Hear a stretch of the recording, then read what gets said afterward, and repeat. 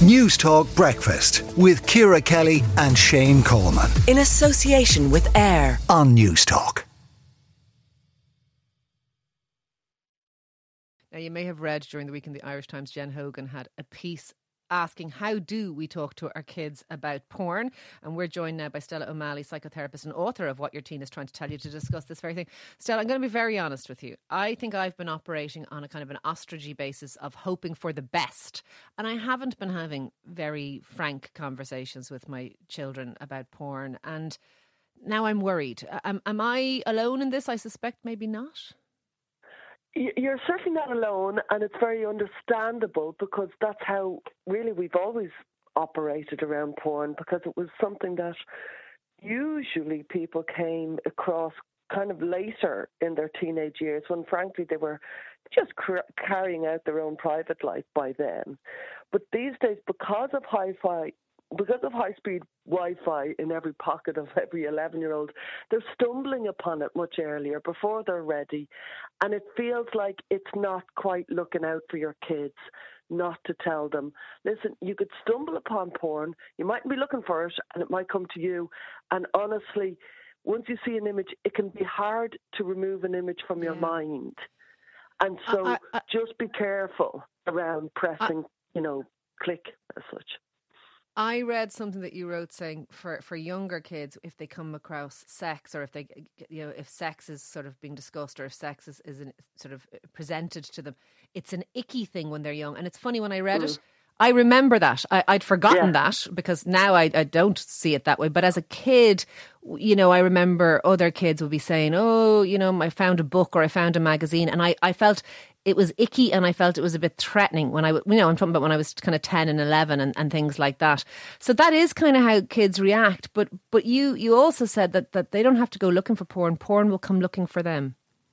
Yeah, and it's a key point you raised, that it's a creepy feeling. Discovering sexual images before you've had a sexual awakening gives you the creeps. It's a horrible feeling. It's the equivalent of how you or I might feel on something that's really, really distasteful sex-wise, like something that you just go, aversion. And that's natural for a child who hasn't had a sexual awakening. That's their, appropriate response. And so for them to stumble upon it is worse than for us. We just push away, don't want it. But they have stumbled upon it, and they haven't learned, like we've kind of learned pretty much since the 90s, that sometimes images arrive into our screens and we don't follow it. We go, oh, no, I've been there and I'm not going to follow that particular click. They haven't actually learned that. They learned that on the ground at around about 9, 10, 11. Is that what we should be saying to them? So we should be saying to our relatively young kids, our primary school kids, our prepubescent kids, something may pop up and it's not nice, and you don't have to open it. You don't have to go there.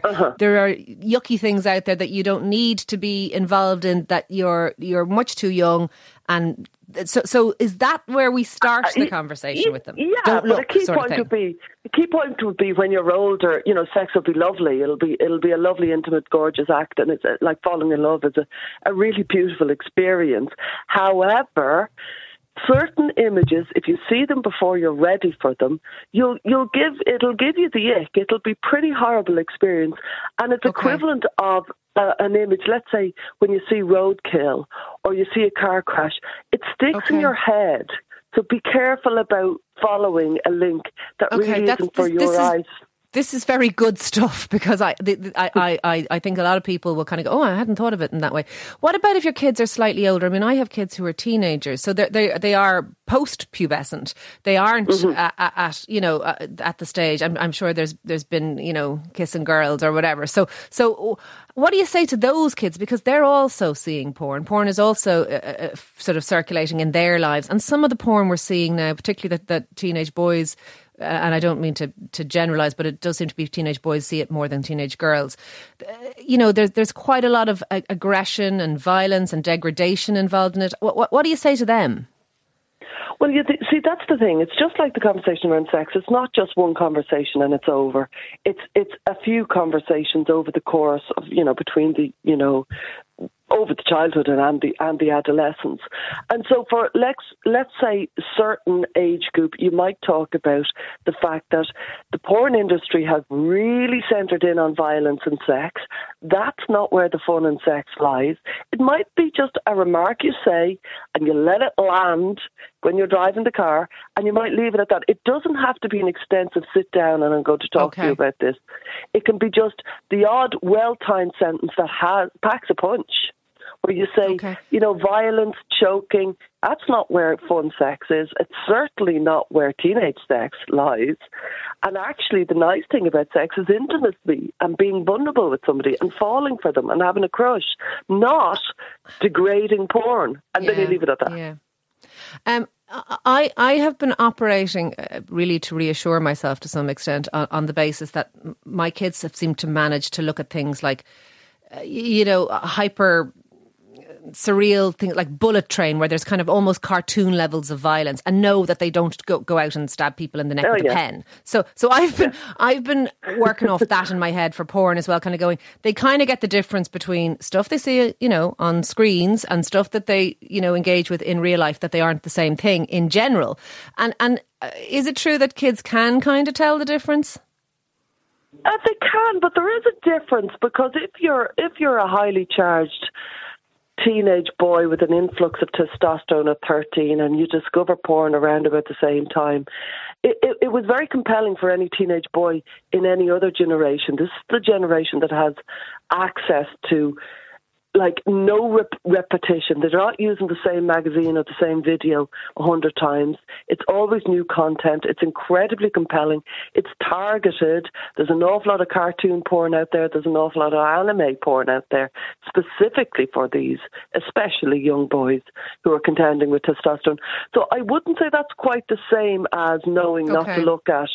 It's a false equivalence in many ways.